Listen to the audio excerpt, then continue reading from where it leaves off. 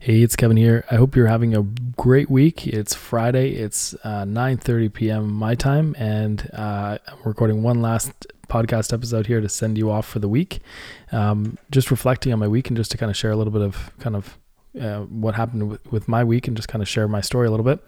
I was probably on the phone about 25 or even more hours this week, which kind of comes with the territory when you're a full-time consultant and advisor. So it becomes really hard to do any kind of deep work or any kind of implementation work or working on your own business because you're constantly talking to people on the phone.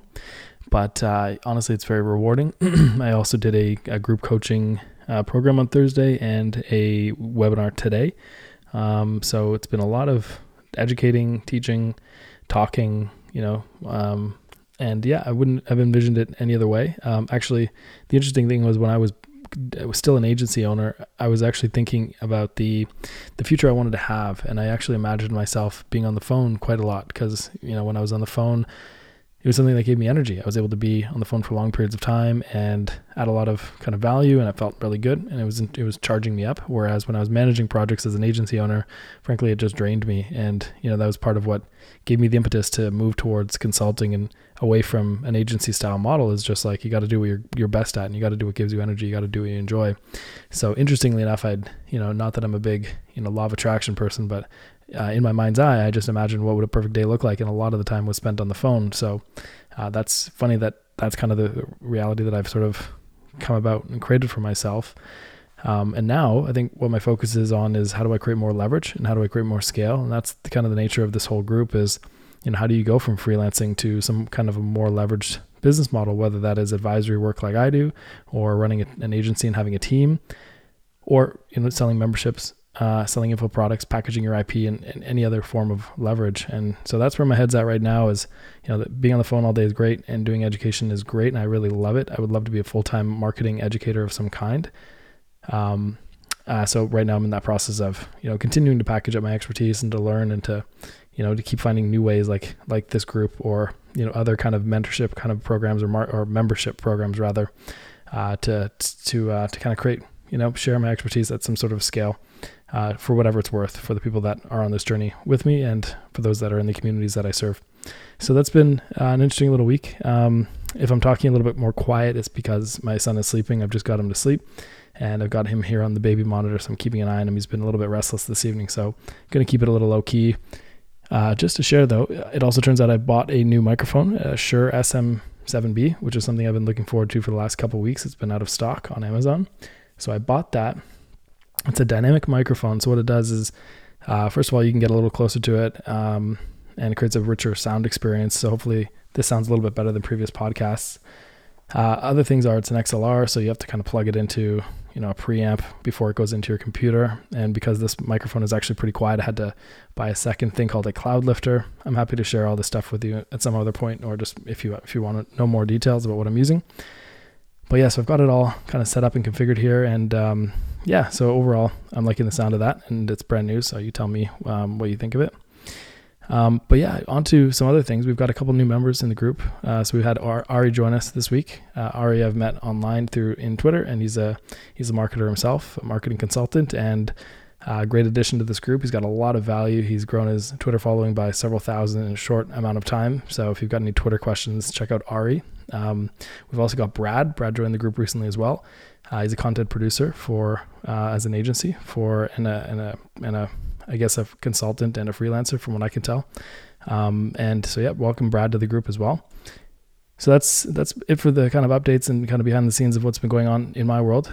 We actually have Circle ready to go pretty soon. So I was kind of waiting for Circle, the new community platform, to be ready before I launched it to this membership. And what I was actually looking for was an iPhone app or an Android app or both before I launched it, so that I could replace Patreon, which is a great little app. It's a great way to kind of consume content and pushes notifications to your phone, but it sucks for community. So what I'm happy to do is share an invite. So if anyone who wants to kind of poke around and see what Circle is all about, I've kind of built it out. It's ready to go. All these recordings, all these posts are in Circle right now, so you can go in and see all the past posts. And what I'm going to do is eventually just phase out of that.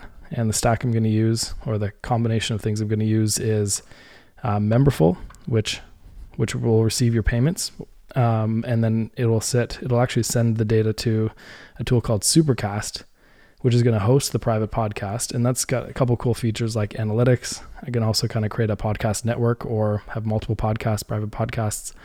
It also allows you to, what else? I do like AMAs where you can, Q&As or ask me any things where you can ask questions, and then it timestamps the recordings, and there's all kinds of cool stuff to it. So it's going to be a combination of, I think, that plus Memberful plus Circle, and they're all going to kind of plug together.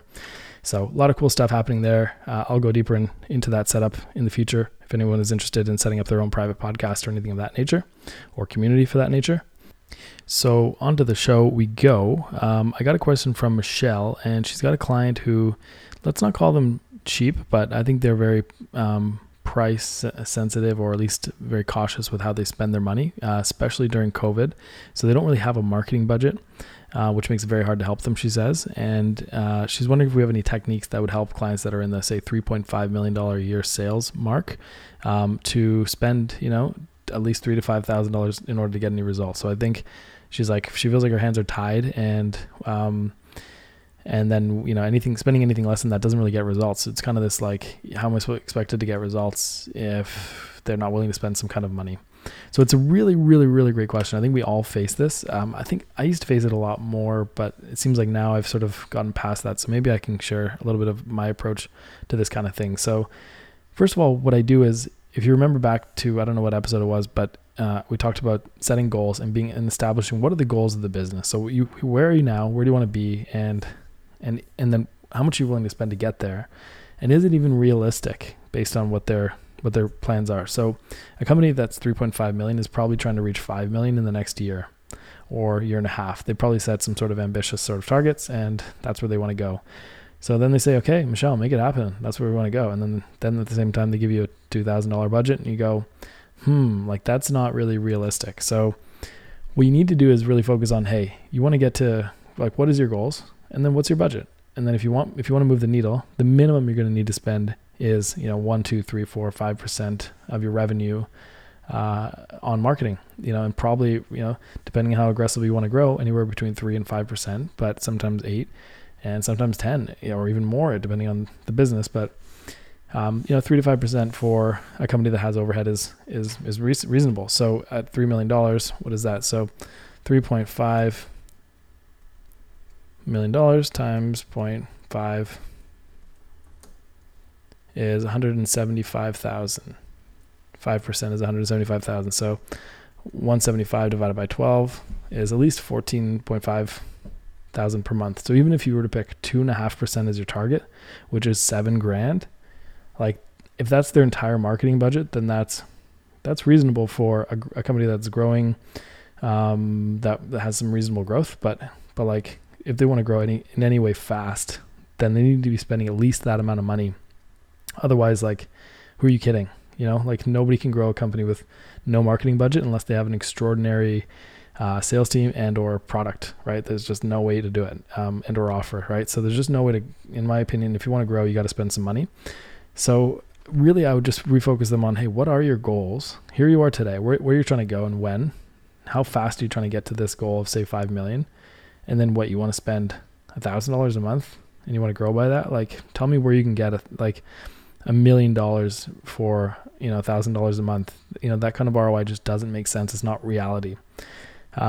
So that's kind of how I look at it. Usually if they're skeptical, there might actually be an upstream issue, which is an established trust that you're lacking. So that's why specialization is so key, because then you can say, well, people of your size, like in the co-working industry where I specialize, at any company size, I can basically say, well, this is what people your size are doing, and these are the results they get. Like, I know that our cost per lead should be around $250, and the cost per acquisition should be around $1,250 to $1,500 for new members of a private office style co-working space. I know that because I've worked with dozens and dozens of clients, and I've achieved that over and over and over, and that's pretty much what happens as long as their offer is relatively decent. If our cost per acquisition is higher, then maybe they're not competitive, and there's other problems we can address, and we can figure out the strategy and go from there. But it's that level of expertise that comes with specialization. And when you don't have that, and you don't have a solid grasp of the financials and the fundamentals, of their industry, it can be a little bit trickier. So what the issue may be is that they don't trust that they'll get a return on that.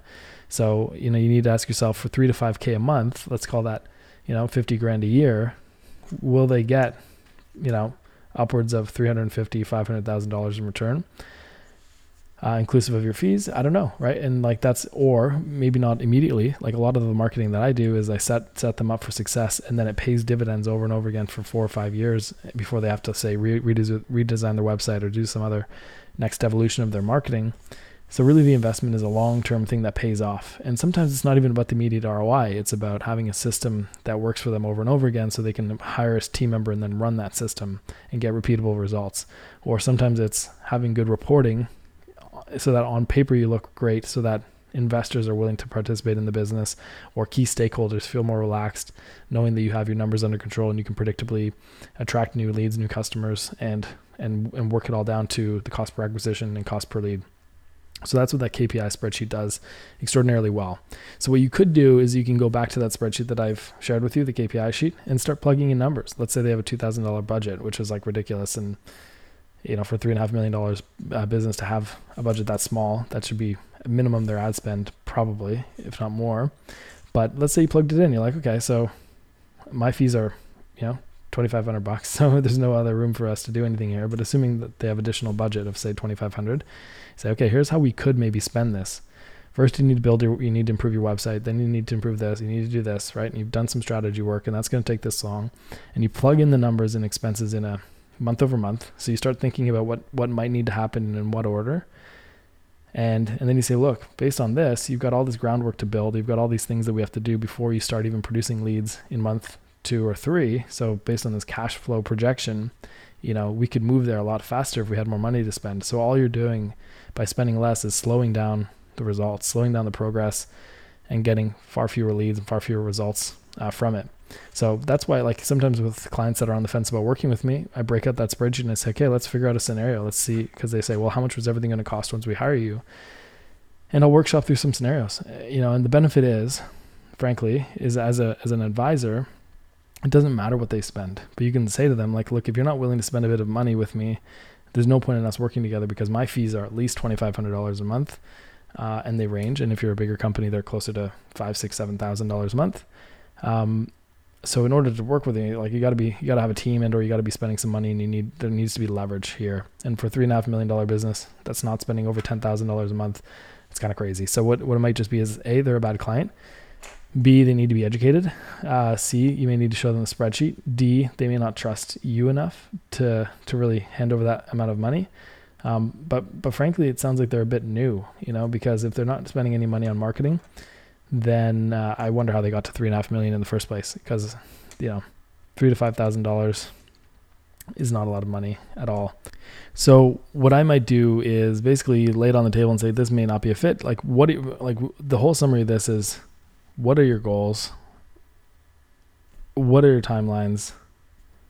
And is that money realistic, right? And if it's not, you can just say it's not realistic. I appreciate your time and walk away. Or you can say, let's spitball this. Let's actually workshop this a little bit, which is something I don't mind doing every so often, without promising that this is the direction you're going to take. But let's just play out a scenario. This needs to happen. This needs to happen. These are the timelines for this. These are the costs for this. You can kind of break down what the plan might be, and that might educate them a little bit more, and then they'll see that you have a good working style that is very tactical. But I think positioning yourself around kind of the brand expert thing, is a bit trickier, because it sometimes feels a little bit, it doesn't have a hard edge. It's not very ROI driven. I was talking to someone today who has hired a kind of a chief revenue officer as basically a marketing plan person, kind of below the strategy level. And that person obviously is very close to revenue. So there's kind of an implicit promise, whereas brand might feel a little bit softer. So it might be part of your positioning. It might be part of, just the client may not be a fit. Frankly, I don't try to convince people. If they still think they need to be spending way too little, I usually give them one shot at an education. And then if they don't want to go for it, then they're not a good fit. So I hope this helps, Michelle.